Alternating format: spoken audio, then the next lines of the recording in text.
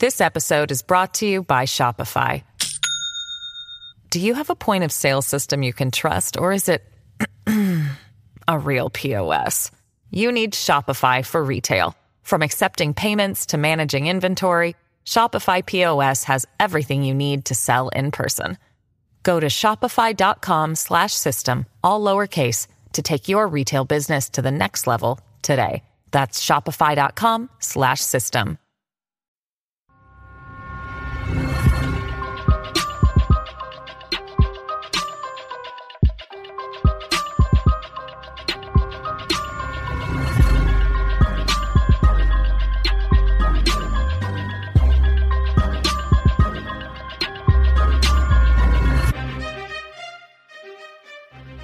Hey guys, and welcome to the Moms and Mysteries podcast, a true crime podcast featuring myself, Mandy, and my dear friend, Melissa. Hi, Melissa. Hi, Mandy. How are you? I'm great. I'm back in the correct timeline this week, I think. Oh my gosh.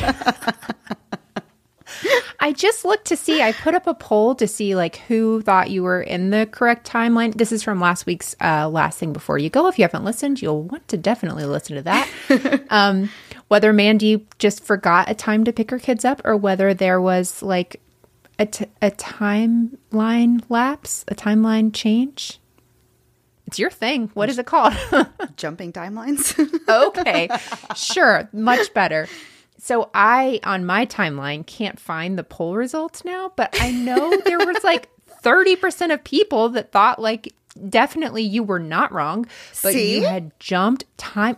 No. Oh, yeah. That doesn't make it right. Oh, yeah. It just means that a third of people like conspiracy theories like you. There you go. Yeah, so it is, in fact, Friday today. Now we're recording on a Friday, and I picked my children up from school at 12 p.m., which is the time that they've apparently always gotten off. I don't know what happened when I jumped timelines 2 weeks ago. I'm just realizing now that you said something about picking up your kids at 12 or 12:30, and I didn't even catch it because I was like, okay. Oh, yeah. At 12 and not 12:30. That's what you said. I didn't even catch the joke. Sorry about that. Yes. Yes, so we have kind of a little more in that realm, right, for Last Thing Before We Go this week. We kind do. of in that same family. Can't wait for that. And Mandy, we're so excited to announce that we've been invited back to CrimeCon. Yay!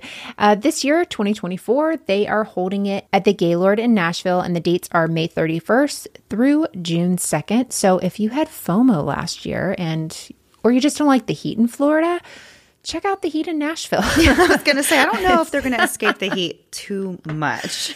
Yeah, just feel heat in a different state. Yeah. If you go to crimecon.com, you will find information about the 2024 CrimeCon. And if you use our code MOMS, you get 10% off a standard ticket, I believe. And we can't wait. We're so excited. It's even less than a year since the last one. I'm super pumped. I know. Me too. I'm really excited. And we have gone to another podcast convention in Nashville and have stayed at the Gaylord before and really enjoyed our stay there. So I'm really looking forward to going back and staying again. It's like its own world. You don't have to go anywhere. Yeah. You can take a boat ride in the middle of the hotel. I mean, I guess I'm just not used to like bougie things. Right. I'm like, me is too. This I normal? know. It might be. I'm like, there's like a whole garden inside. Like, what's happening right now? Multiple restaurants. There is one problem. They only serve Pepsi products. But I remember this time, so I will come prepared. But otherwise, it's perfect. It's a perfect place to go. So we'd love to see you there. Absolutely. Let us know if you're going, and please use our code MOMS. Of course. So this week we have another just really unbelievable story. It kind of reminded me of the story that we just covered a couple of weeks ago about Heidi Firkus with her husband, who was keeping this massive secret, and it eventually led to her being killed. This story is kind of similar. It's kind of like another like big secret kind of story that comes out, and it just turned, everything snowballed and turned into a complete tragedy. But it's absolutely just another wild ride of a story. The story begins in a quiet town called Middle Grove, Missouri on April 27th, 2018, when a lively 35-year-old bride-to-be was found dead on a quiet gravel road just 2 days before her wedding. She had been shot execution style. Inside of Molly Watson's car, police found documents related to her impending wedding to 51-year-old James Addy, who Molly had been dating on and off for 7 years. Molly had been meticulously planning the perfect wedding day with all the arrangements already set in stone for the venue, the catering, hair, makeup, literally everything else you could imagine for the wedding of her dreams. Molly had been married once before for a short while in her early 20s, but when she and her first husband got pregnant with their son, their relationship started to falter and they eventually separated. Molly began dating a woman named Amber for the next 5 years, and together they raised Molly's son. During this time, Molly, who had a bachelor's and a master's degree in psychology, began working as a corrections officer at Moberly Correctional Center, where she met James Addy, who was a lieutenant corrections officer, and he was 16 years older than her. Molly ended up falling head over heels in love with James, and they started having an affair. One day, Amber caught them in a hotel room together, and soon they broke up and Molly moved back home with her parents. For the next 7 years, Molly and James had this on-again, off-again relationship. James, a father of 2, was going through a divorce when he and Molly first met, but finally James had proposed to Molly. Although Molly was beyond excited for this new chapter in her life, her friends and family really struggled to even see what she saw in James. Molly was known for always just being bright and cheerful. She was the epitome of bubbly and pleasant, but James, on the other hand, gave off kind of a different vibe. He did get to meet Molly's family several times over the years that they were dating, but they always said they never felt like they really got to know him. And after 7 years, you should feel like you really know, your family member's partner. Right, especially because she was very close with her family, so for her future spouse not to be is kind of strange. Yeah.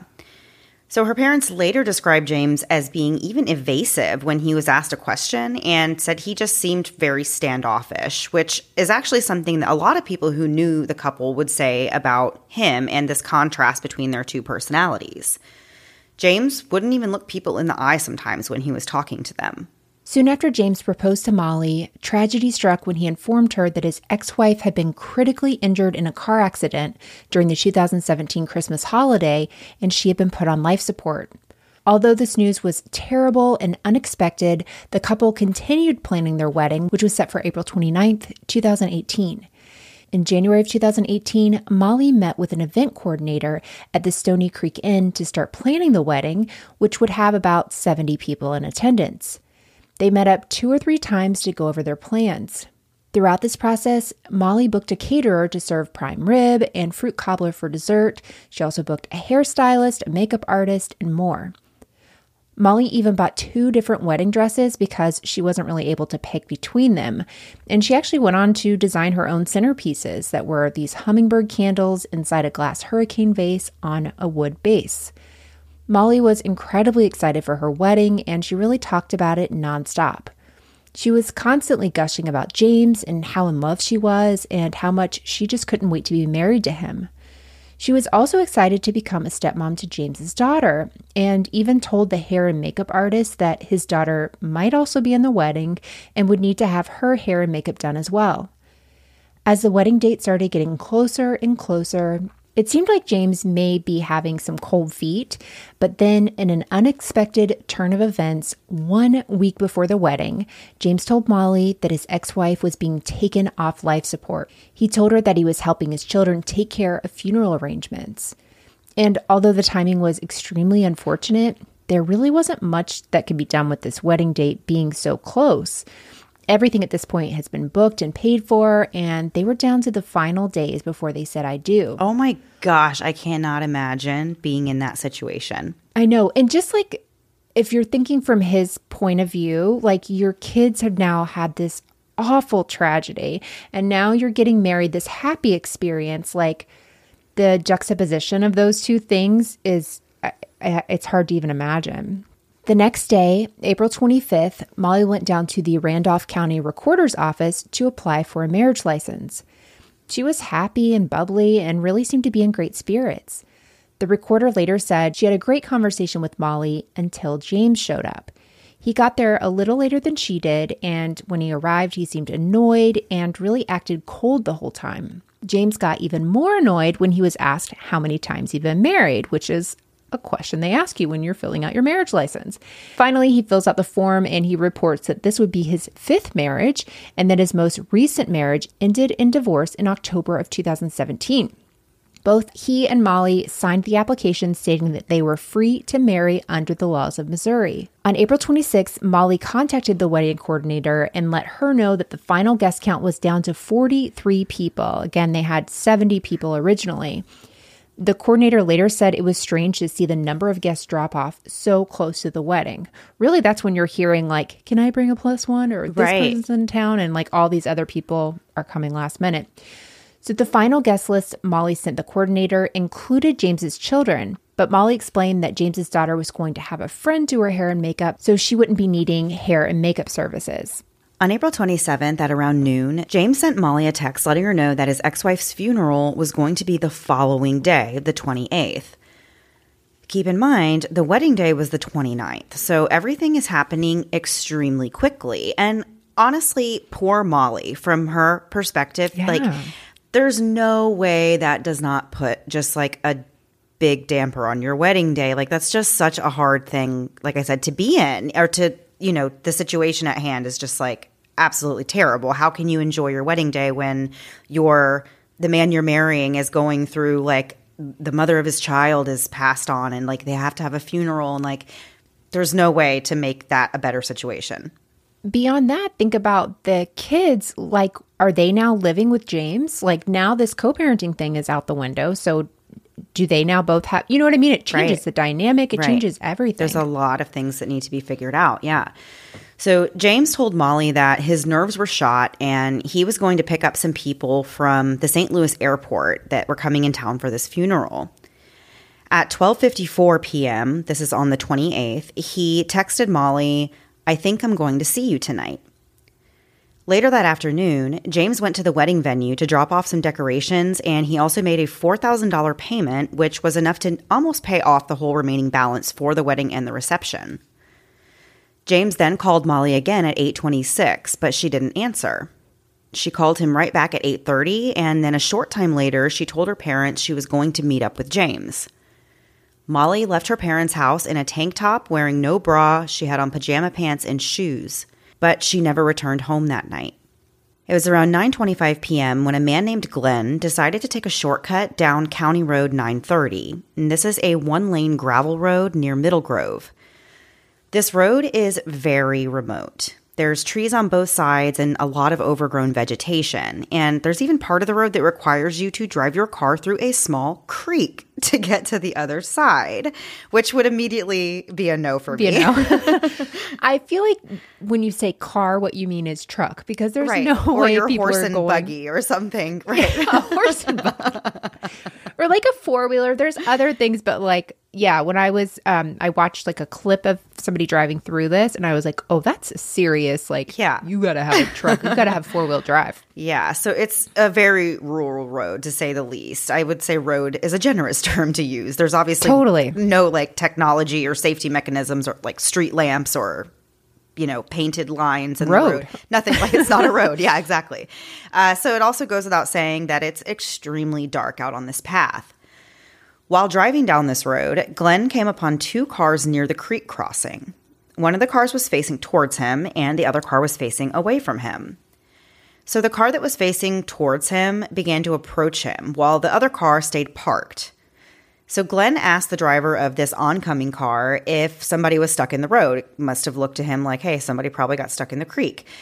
So this man that had pulled up in the oncoming vehicle, Glenn described as being an older white man and said he was driving an older, dark four-door car. He also described it as being a grandma-type car. And he said that the man just said to him, "I don't know where they're at. It's going to be a while."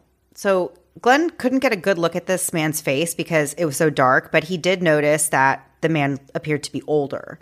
So this mysterious man then gets back in his car and reverses back towards the other vehicle that was still parked in the road. And since now these two cars are obstructing this not road, Glenn can't pass, so he has to reverse out and go back the way he came in. So about 40 minutes later, Glenn still couldn't shake the feeling that something was really off about the whole thing, and he decided he was going to drive back out to this location. This time, though, he only found one of the cars still there, and it was the one that had been parked the first time. At 10:05 p.m., he noticed the lifeless body of a woman laying on the road in front of the car. Glenn immediately dialed 911, and after being asked by the operator to check on the woman, he confirmed that she had no pulse and she was dead. It would soon be learned that the woman was Molly Watson. The first officers from the Monroe County Sheriff's Department arrived at 10:22 p.m. and they spoke to Glenn. Glenn explained what he had seen earlier that night when he was driving down the road and told them about this suspicious older white man that he spoke to briefly. The sheriff looked around and noticed that the woman was lying in the roadway on her back. There was blood on the ground and a significant amount of dirt on her backside. The officer also noticed drag marks in the gravel, and it was also noted that the woman was wearing an engagement ring. The woman's head was covered in blood, and it appeared that she had been bludgeoned to death, but an autopsy would later reveal the true cause of death, which was a single gunshot to the back of the head. It was determined that the gun was put directly to her head when it was fired, and the bullet was recovered from her head during the autopsy. Unfortunately, though, the projectile was too damaged to be useful in finding a match. All they could really tell was that it was from a smaller caliber pistol, either a 22, a 32, or a 17. Highway Patrol was called to the scene to conduct an investigation. They were unable to find any shell casings at the scene, but they did find tire tracks in some soft clay dirt a few feet from where Molly's body was found. 2 O's could be seen in the imprint left in the soil, which was determined to be the double O in the word Goodyear for Goodyear tires. These tracks did not match the tires on Molly's car, so they thought these must have been from the second vehicle with this unknown man that was driving it. Inside Molly's car, they found her purse with cash inside, but they didn't find her cell phone. There was also blood found in her car and a bunch of documents related to her impending nuptials. One of these items was a receipt for James's final tux fitting on April 27th with a use date of April 29th, and this receipt listed James's full name. The marriage license with both of their names was also found in the car. Police looked up on an online registry and confirmed that Molly and James were to be married just 2 days later. But what they couldn't figure out was why Molly was on this dark, desolate road alone, and also who would want her dead. Molly's purse, cash, car, and engagement ring were all left behind, so they were clear that, robbery was not the motive. When officers arrived to inform Molly's parents that she'd been killed, they were absolutely devastated. Investigators requested that the cell phone provider ping Molly's phone, which ended up being found several miles from her body on Route M. Officers also found an empty box of Thunderbolt .22 caliber ammo about 0.1 miles away from the phone. Since there was evidence that Molly was about to get married, an officer went to James's address to tell him the heartbreaking news that his fiancée had been found dead. After driving for 30 minutes to get there, officers arrived at 2:45 a.m. on what was now April 28th, and it was at this point that investigators got the biggest surprise you could possibly imagine. James answered the door in a robe, and the officer told him that his fiancée Molly Watson had been found dead. James led the officer inside, and to the officer's bewilderment, another woman appeared. She introduced herself as James's wife, which James confirmed and said that they had been married for 23 years. So the officers were literally shocked at what they were hearing. They've just come from this horrific scene where this woman has been murdered. They've seen all these documents in her car and a marriage license showing that James was getting married to Molly in less than 48 hours. But here he was now telling them he's actually been married for over 2 decades to somebody else. So when James's wife Melanie asks, what the heck is going on right now? James tells her that Molly was his girlfriend, and Melanie is absolutely in disbelief. The police are just showing up in the middle of the night. She's finding out that her husband's not only having an affair, but has been engaged, and that this other woman has just been found dead. So I can't imagine how hard that would be to even process at 2:45 in the morning. Oh, gosh. Yeah, that's true. One of these things is too much, but all of these things together and in the middle of the night, I can't imagine. Yeah.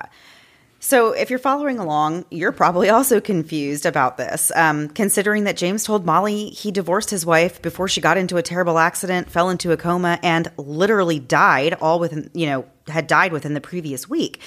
So all of that was a lie. Not only was Melanie, his wife, alive and well, she was still very much married and living with James and had absolutely no clue about Molly for the entire 7 years that this affair was going on. Like, this guy is an absolute monster. Yeah.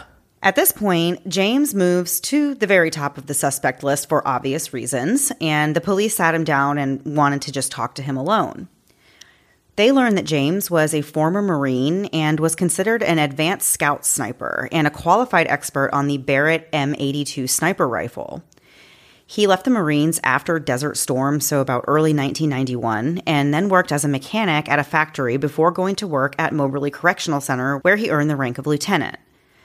By the time James met Molly, he'd been married 4 times, but he told her that he was divorced from his 4th wife, who was also the mother of his children. And as we know now, that was blatantly untrue. He was actively raising a family with Melanie in a rural little house in Santa Fe, Missouri.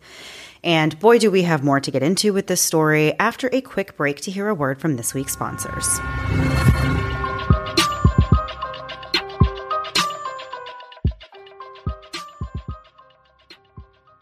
Time for a weather report.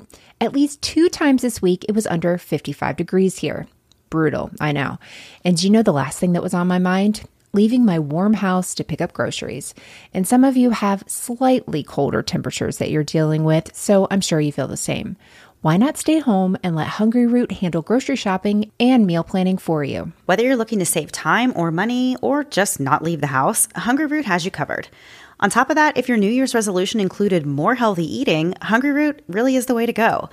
Hungryroot is the easiest way to get fresh, high-quality food delivered right to your door. Not only do they have healthy groceries and easy-to-make recipes, seriously, like only a couple minutes of prep per meal, but they will also recommend recipes and groceries that are based on your tastes. Simply take a fun, short quiz, and Hungryroot will get to know you and your family and how you like to eat. I really love that they asked even what kitchen appliances I had, as well as whether or not we had food allergies, so I'm not stuck with a new recipe where I'm having to figure out how to substitute an egg for yet another meal. In my first box, I got 4 different meals as well as several groceries, allowing me to skip the grocery store for several days. And one of the meals that I really liked was the simple sirloin steak quesadilla. The key is, it's simple. It's literally in the name. It had 4 ingredients, including fully cooked grass-fed beef sirloin steaks. In total, I had a dinner my family actually liked on the table in 12 minutes. It was the perfect home-cooked meal, and I can't wait to order again. Right now, Hungryroot is offering Moms and Mysteries listeners 40% off your first delivery and free veggies for life. Just go to hungryroot.com/moms to get 40% off your first delivery and get your free veggies. That's hungryroot.com/moms. Don't forget to use our link so they know we sent you. Step into the glitzy world of June's Journey and prepare for an adventure that's out of this world.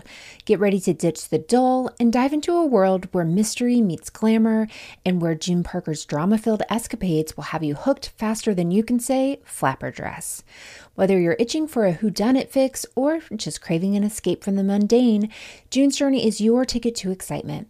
Follow June as she unravels family secrets and untangles the web of mystery surrounding her sister's death.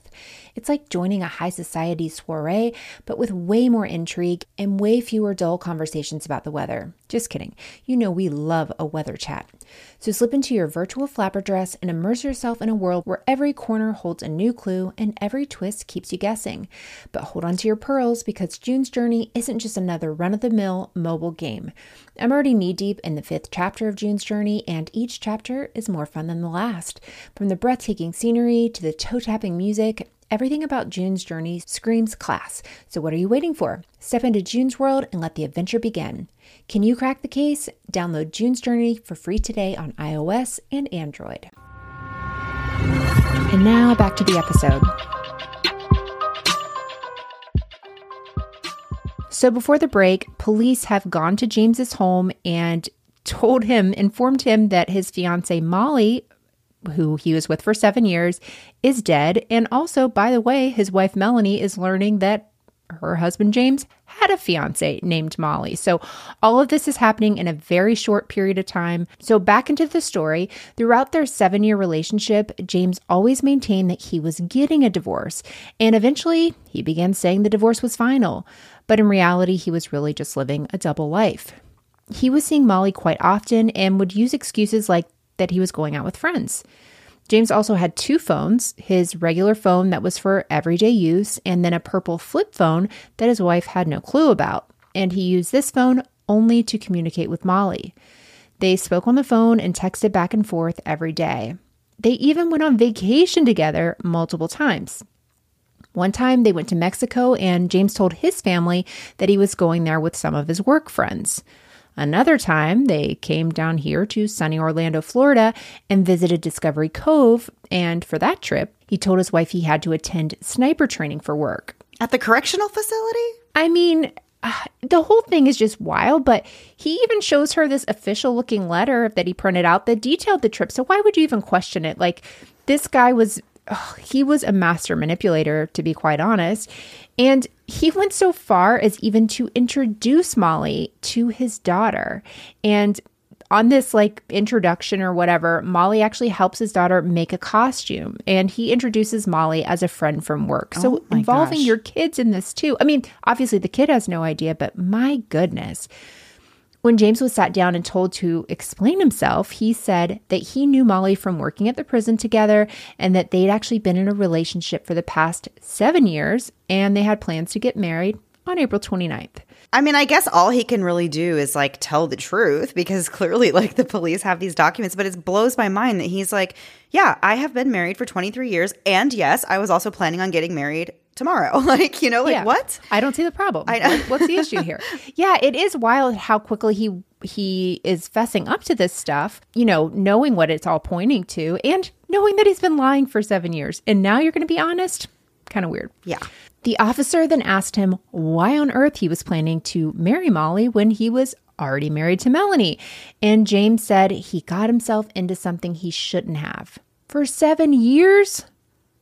I mean, Unreal. It's just wild.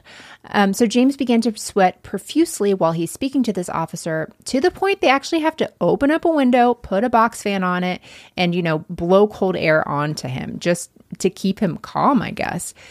So he said that he had left his house at 7 p.m. on April 27th in his 2000 maroon Mercury Sable. He was going to visit a friend to pick up an avocado tree, but the friend wasn't home, so he went back to his house at 8:25.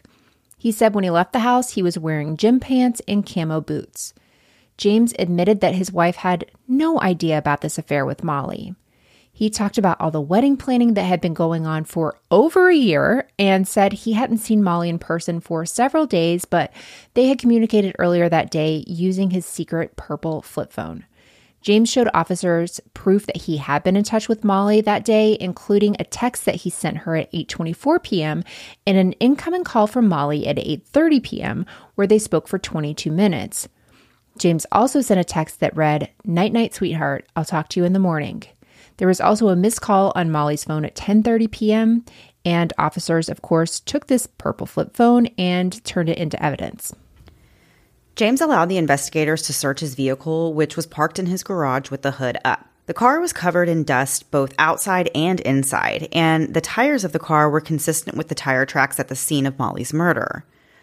They also noticed these lines going through the dust on one side of the car, and they determined that that was from the tall grass on the embankment sweeping across the side of the vehicle as he was driving through it. Officers photographed the car and the tire tread and tested the inside of the car for gunshot residue. They did find one particle of gunshot residue in the car. Later that night, James was arrested and charged with first-degree murder and armed criminal action.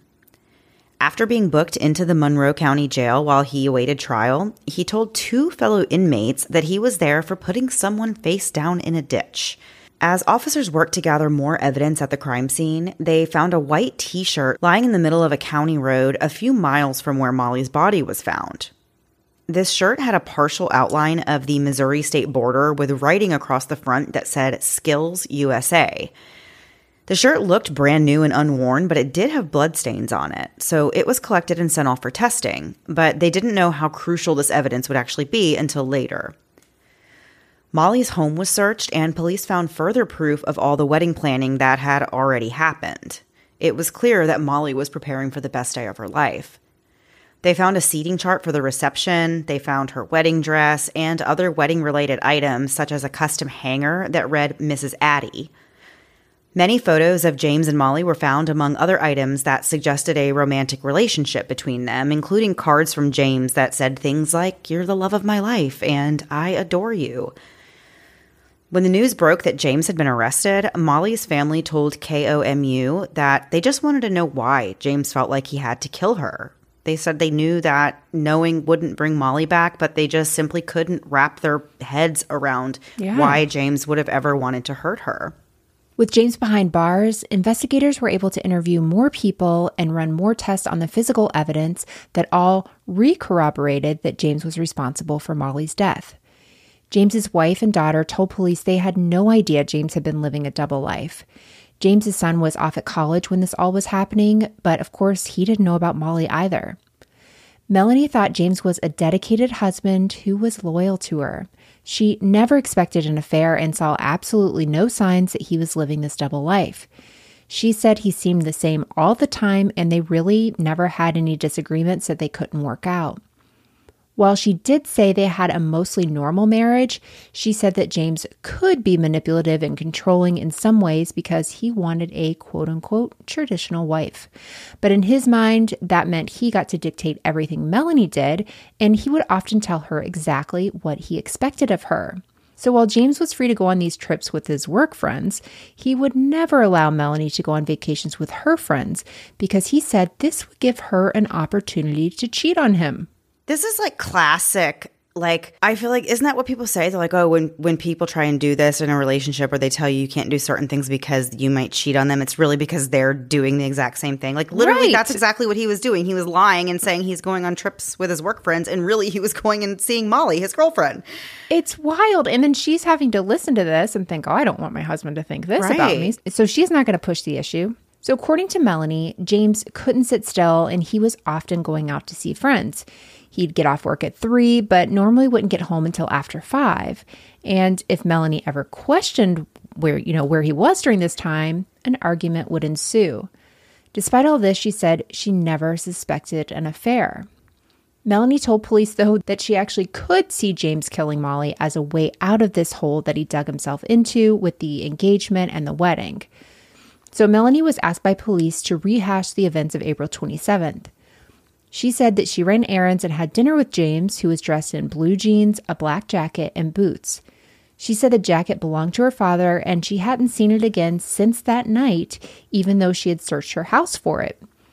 Officers made note that Melanie's description of James's outfit was a complete contradiction to what James told them he was wearing, which was gym pants and camo boots. After dinner, James left the house around 7 p.m. and told Melanie he was going to a friend's house. But by the time he got home, Melanie was in bed asleep. Melanie searched through her house after James was arrested just to see if she could find anything. I imagine this has to be so maddening. And you're just like looking for anything that you would have missed or, how well was this hidden? I truly cannot imagine being in this position. And she ends up finding this photo album that's full of pictures of James and Molly hidden inside a locked chest in the loft of their garage. She also found some of Molly's belongings. Melanie noticed that James's handgun, which he normally kept in the bedside table, was missing. She also handed over his cell phone for investigators to search through. Melanie visited James in jail one time, which was a few weeks after his arrest. He apologized for the affair, but claimed his innocence in the murder. After this, Melanie ended up filing for a divorce. Good for you, girl. Yes. James's daughter confirmed that her dad was always going to visit his friends, but said his friends never came to visit their house. She said that she recalled her dad getting home at 10 p.m. on the night of the 27th, not 8:25 like he had told the police. She was up doing homework when he came in, and it was due at a specific time, so she was actually paying close attention to the clock, and she is sure that he got home at 10 p.m. Not long after he got home, his daughter noticed that he appeared anxious, and he started a load of laundry with bleach shortly after arriving, and he also got in the shower around the same time. Both of these things, the doing the laundry and showering, were really not that unusual for James to be doing that late at night. But also that could make sense if he's always trying to hide his affair. Yeah. It would make sense that he always comes in late and he's like throwing his clothes in the wash and all that. But it's just sad that his daughter was like, actually, he did do that all the time. Like it's... Yeah, that was normal. Right. According to the daughter, James only parked his car in the garage in the winter or if he was working on it. And it would only have the hood up while it was parked if he was working on it. So this happened in April, which means it was kind of strange that he had the car parked in the garage with the hood up. She also said that James kept a gun in his glove box, but when officers checked there, they didn't find one. When James's house was searched, a lot of evidence was uncovered that pointed to his guilt. A white t-shirt that said Skills USA was found in James's gun closet, and it matched the shirt that was found on the road on the night of Molly's murder. So this shirt was actually very interesting because it pretty much definitively tied him to the t-shirt that they found on the road with blood on it, because they learned that his daughter actually made both of those t-shirts in a graphic design class, and those were just messed up versions because something about the alignment was off. So she just brought the t-shirts home and gave them to her dad. So there was only really 2 of them in existence. They have this like specific design. Yeah. So it's clearly from his house. So phone records on James's phone showed that a series of texts were sent from one of James's phones to the other phone. So he's like texting himself with each of his cell phones. So I do text myself from my computer to my phone. I do that too. Right? Like there are times that yes. I find that to be very normal. Right. But continue. Not in this context. Right. So texts from the purple flip phone, that was the one he used to communicate only with Molly, were sent to James's regular phone. And they said, have a meeting tonight at 8. Normal place. You have to be there. Bring those manuals. Sounds very chaotic, but the investigators think this was an attempt at creating an alibi of some kind. Again, very chaotic. So other texts sent shortly before 6 p.m. said things like, let's go, man, which police don't really have an explanation for other than like they think he could have been psyching himself up for the murder. But like that's wild. That is just definitely disturbing. Yes, very disturbing. So interestingly, though, no activity was found on either one of his phones from 8:25 to 9:33 p.m., which is the time during which officers do believe Molly was killed. James sent several texts to Molly's phone between 9:33 and 10:52 when he sent the night-night text. Between 10:08 and 10:30, he called Molly's phone 4 times, but each call was only logged for 3 to 4 seconds, which isn't even enough time to connect the call, like, or for it to go to voicemail or anything. So it's like basically he just like hit call and then hit end like right away. Right. So of course, Molly didn't pick up any of these calls, and it really just seemed like they were just staged as part of an alibi. Right. So although there was plenty of evidence against James, it was still unclear how Molly ended up on the dirt road.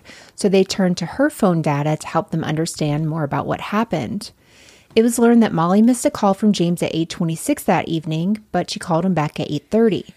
They talked for 22 minutes, but according to Molly's parents, she had already left their home at that time and she was going to meet with James. An app on Molly's car called DriveSense. It's one of those things that you can put on your phone that helps lower your car insurance. It I've had our insurance has asked us if we want to do it, but that tracks your speed, tracks your direction. They get a lot of information from that. And DriveSense actually logged that Molly left home at 8:32 p.m. and stopped driving at 8:54 p.m. A map of the drive was provided by the app, and it showed that Molly's location at 8:54 was the same place her body was found. She was on the phone with James for that entire drive until 2 minutes before she arrived. Interestingly, the spot where her body was found was almost a perfect halfway point between Molly and James's house, and James had a straight shot home from the spot. Nothing in Molly's phone suggested she would have been going out to meet anyone other than James that night, so investigators theorized that James called her, she got into the car while talking to him, drove down the dirt road, and was subsequently shot by James when she arrived. While looking through Molly's phone, they found out that she may have been suspicious in catching on to James's lies because she had apparently been searching for information about Melanie's death on April 26th. Melanie, of course, wasn't dead. And Mandy, you have a note here that doesn't really mean she was necessarily on to him because we just have this curiosity in ourselves where we Google things. I'll find myself on people's Facebook pages that I got there because I went from like brother, cousin, and I don't know how I ended up on this person's page, but like if anyone were to go and be like, what were you doing on so-and-so's Facebook page? I would look really stupid just being like, you wouldn't even literally know how you got nothing. there. Exactly. I would be like, I don't know. I'm just nosy and just click and read things that are none of my business. Like that's the plain truth, you know? And also, I don't think it's that weird because say she died and maybe she wanted information about the funeral. Right. Like that makes, or maybe she wanted to send flowers, whatever. Like there could be really legitimate reasons why you'd be looking up with that. So I don't know if I buy it either. Results from the physical evidence only strengthen the case against James. Analysis of the tire track confirmed that it was a match to the rear passenger tire of James's Mercury Sable, and DNA testing of the Skills USA t-shirt revealed 42 bloodstains that were determined to be a mixture of two individuals' DNA. Molly's DNA was found to be the major component of this blood. The shirt also had traces of gunshot residue on it. Obviously, though, the question was, how did Molly's blood end up on a t-shirt that only James had access to if he wasn't the one who shot her? And we still have more to get into after one last break to hear word from this week's sponsors.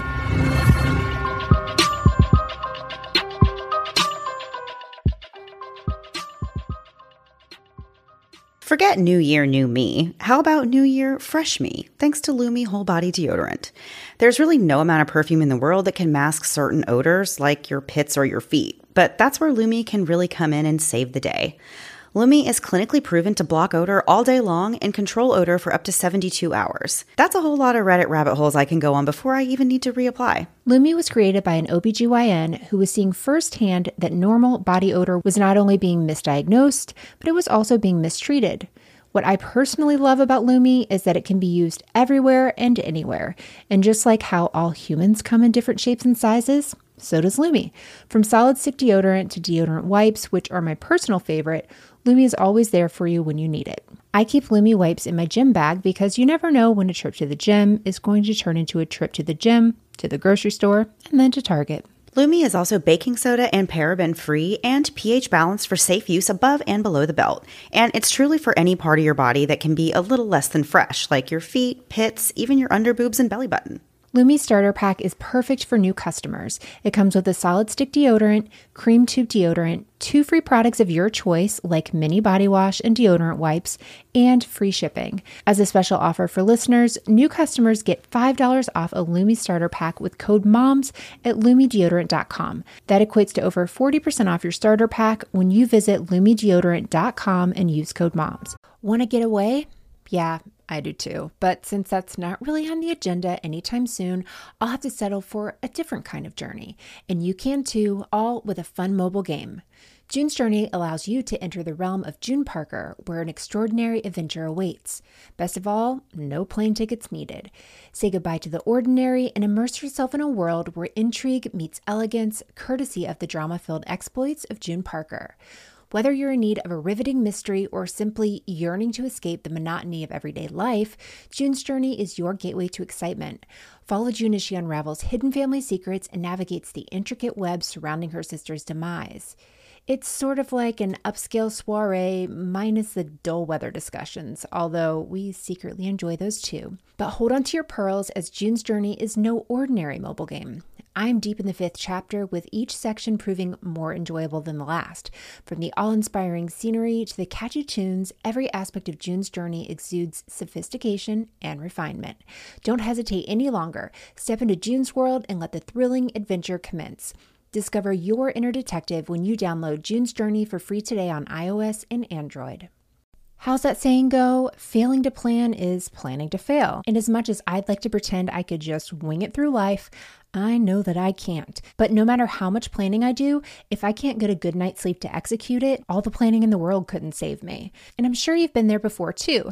But thanks to Magnesium Breakthrough, no matter what my day looks like, I know I can go into it being well rested and feeling great. For me personally, taking Magnesium Breakthrough before I go to bed has helped me solve some of those sleep problems, including that winding down after a long day, as well as tossing and turning while I'm rehashing literally every second of the day. And while there are a lot of magnesium supplements out there, only one can give you all 7 forms of magnesium that are designed to help calm your mind and help you fall asleep, stay asleep, and wake up feeling refreshed. And that is Magnesium Breakthrough. For an exclusive offer for our listeners, go to bioptimizers.com/moms. Do it now. Your body and brain will thank you. Again, that's bioptimizers.com/moms and use promo code MOMS during checkout to save 10%. And now back to the episode.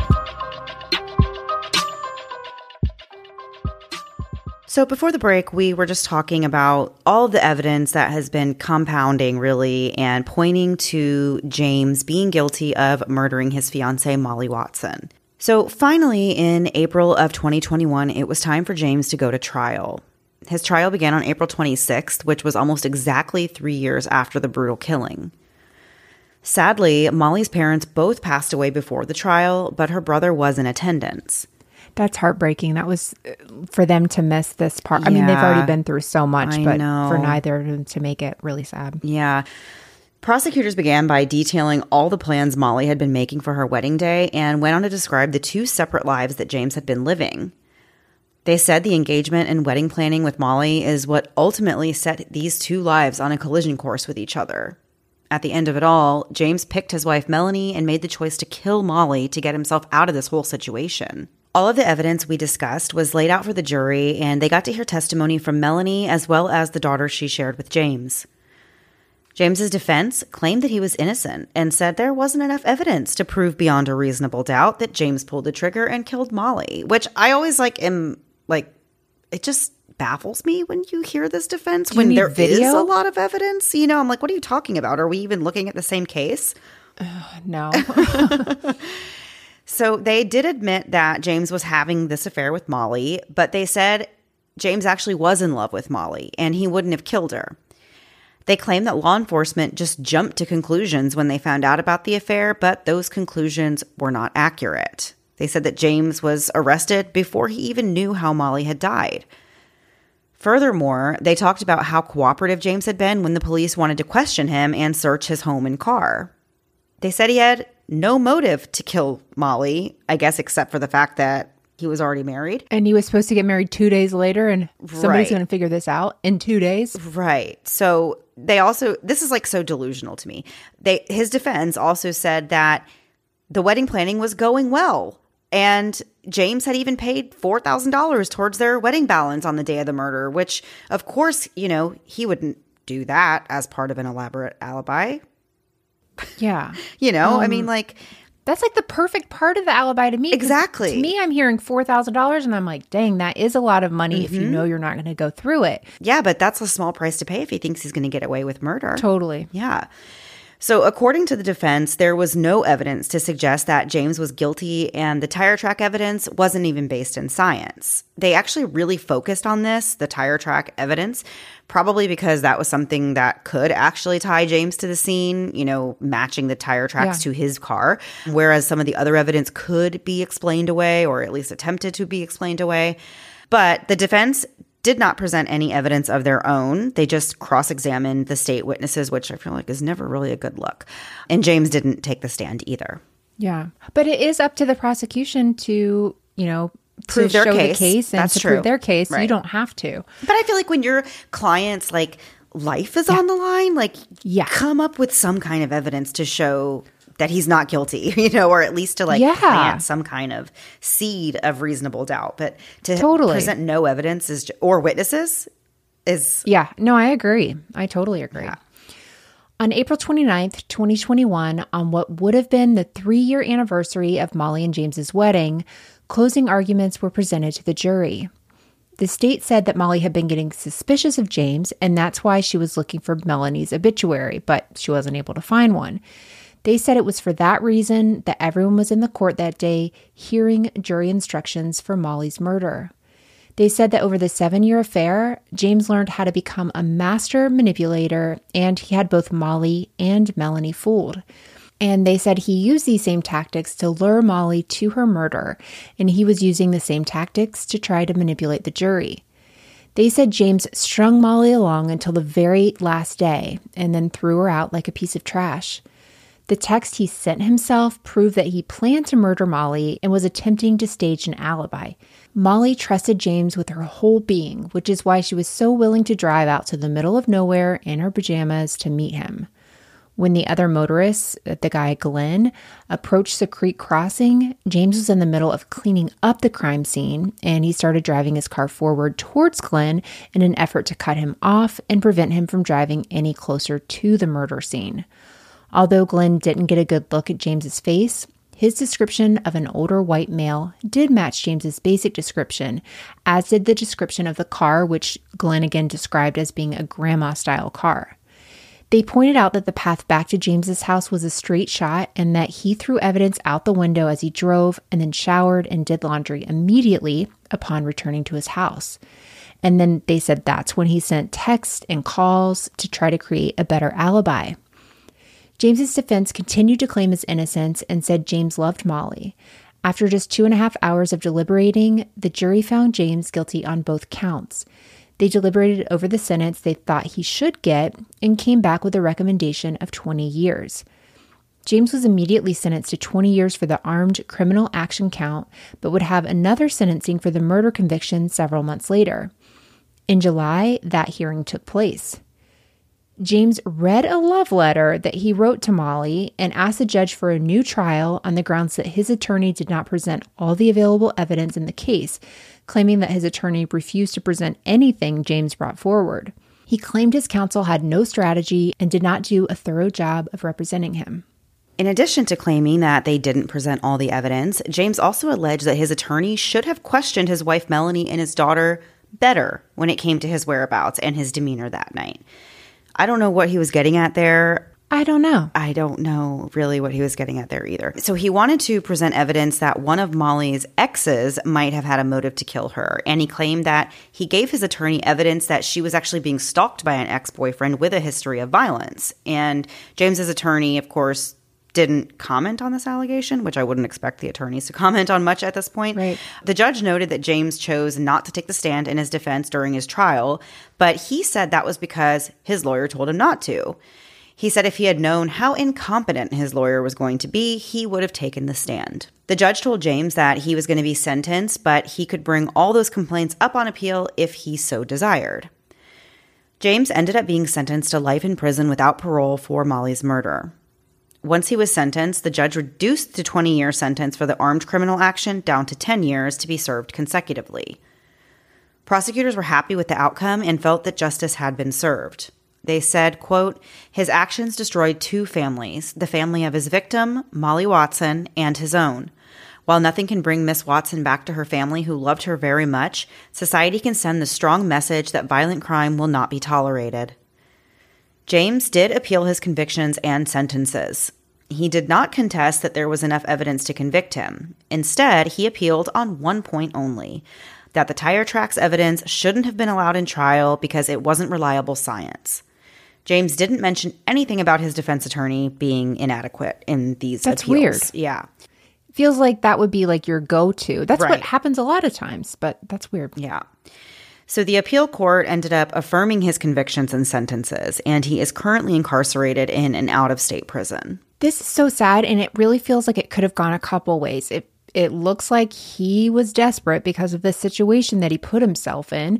But when he says that his wife Melanie died, there's a moment where you think, was he planning on killing Melanie? Right. Because we've heard that before where somebody says, oh, my wife is dead. And then guess what? The wife has to die because that's part of the narrative.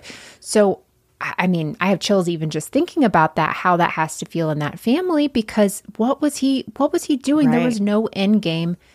And yet, when the police come to the house, he immediately says, I was having an affair. Right.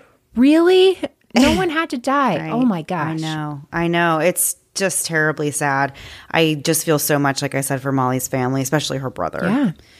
Oh, for sure. And her son. She had a little boy. I mean, it's just terrible. And then James's family, all this for what? Like, you were never going to get married. No, I know. Exactly. That's the part that's so maddening. And like it was in the story a couple of weeks ago, where it's like, just why continue this big, massive lie to the point where it turns into you actually feel like your only way out of it is to kill someone? Like that is, it just blows my mind. I will never understand that. Me either. It's maddening. That's the word for it. Yeah. Okay, Melissa, are you ready to turn the page and move on to last thing before we go for this week? I think I am. Yes. So last week I told my crazy story about forgetting to pick my kids up from school and kind of tied it into a fun little conspiracy Try theory. to make yourself feel better. Yes. About quantum immortality, I think is what that actually is. It's timeline shifting. I don't know. So as everybody knows, I'm a big Reddit follower. I'm just a lurker.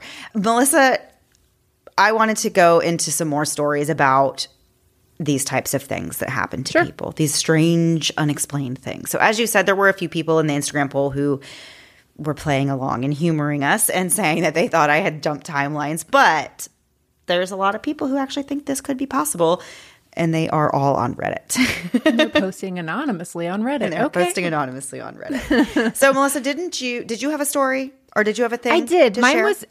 Well, it was just this lamp thing. Remember I was telling you about this crazy lamp story that was apparently really popular on Reddit? I mentioned it on the other episode, but it was this guy who says that he was in college. He gets like knocked over by this football player, and I guess he is unconscious while he's on the ground, right? But during this time, he says he lived a completely different life.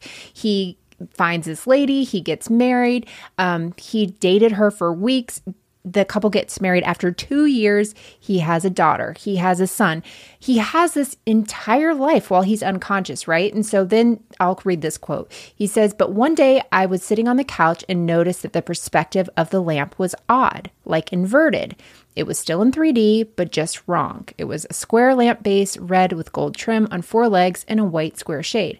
I was transfixed. I couldn't look away from it. I stayed up all night staring at it. The next morning, I didn't go to work. Something wasn't right about the lamp." So basically, he just keeps staring at this lamp.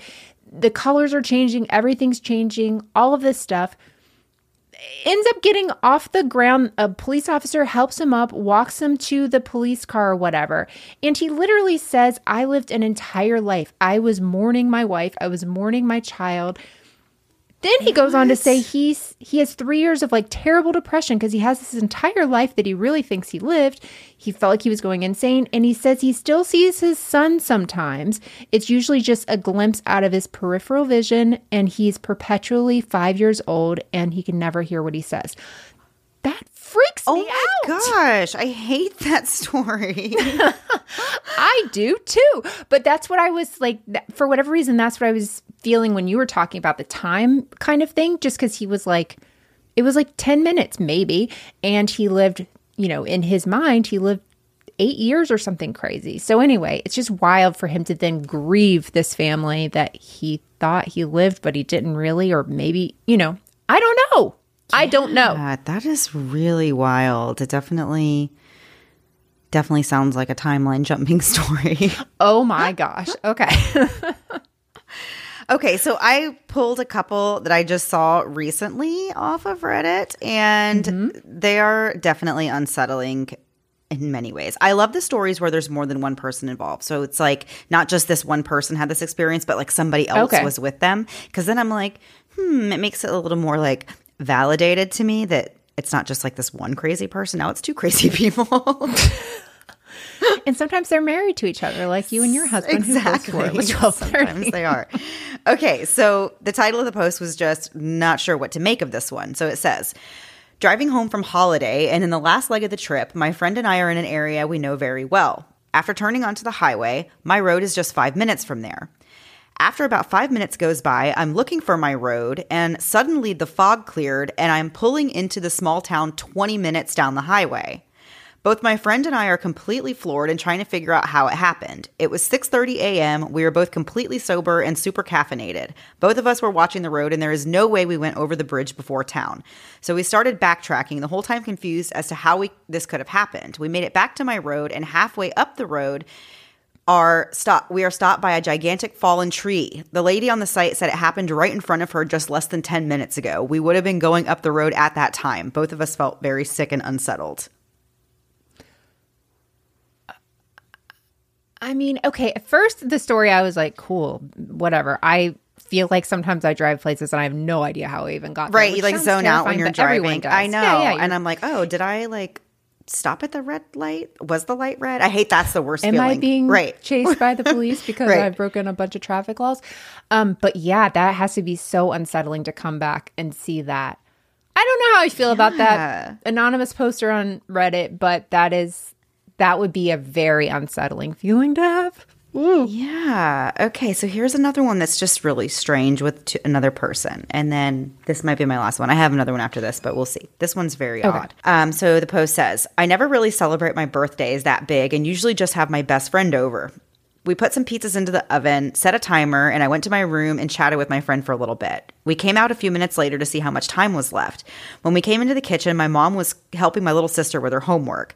We stood there and looked at the timer for a while when suddenly it seemed to just stop for a solid 10 seconds or so.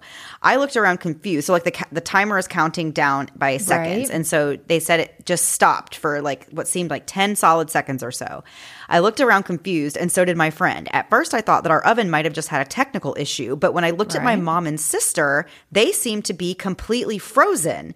And then time just went on again. I didn't think much of it while eating the pizzas. I didn't think much of it, but then while we were eating the pizzas, my friend asked me if that 1 second also appeared oddly long to me. Now, this has mainly become an inside joke between me and my friend, but I still think about it as it just seems so weird.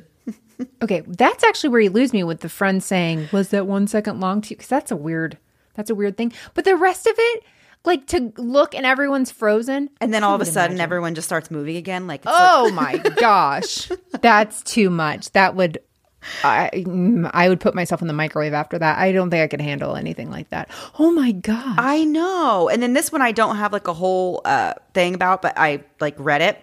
But I read the story, and a lot of them are like this, right? So it was this lady, and she was in her second floor apartment unpacking groceries after her and her boyfriend went on a trip, and they were talking in the kitchen while she was unloading things into the refrigerator. So she said that she turned around to put something away, and when she looked back, her boyfriend was completely gone, had just like disappeared. So she's confused. She thought that he just like walked into another room, or like he was playing some kind of a joke on her or something. So she starts walking around the apartment looking for him and doesn't find him anywhere. So then she's like, what is going on? Like, we were just having a conversation.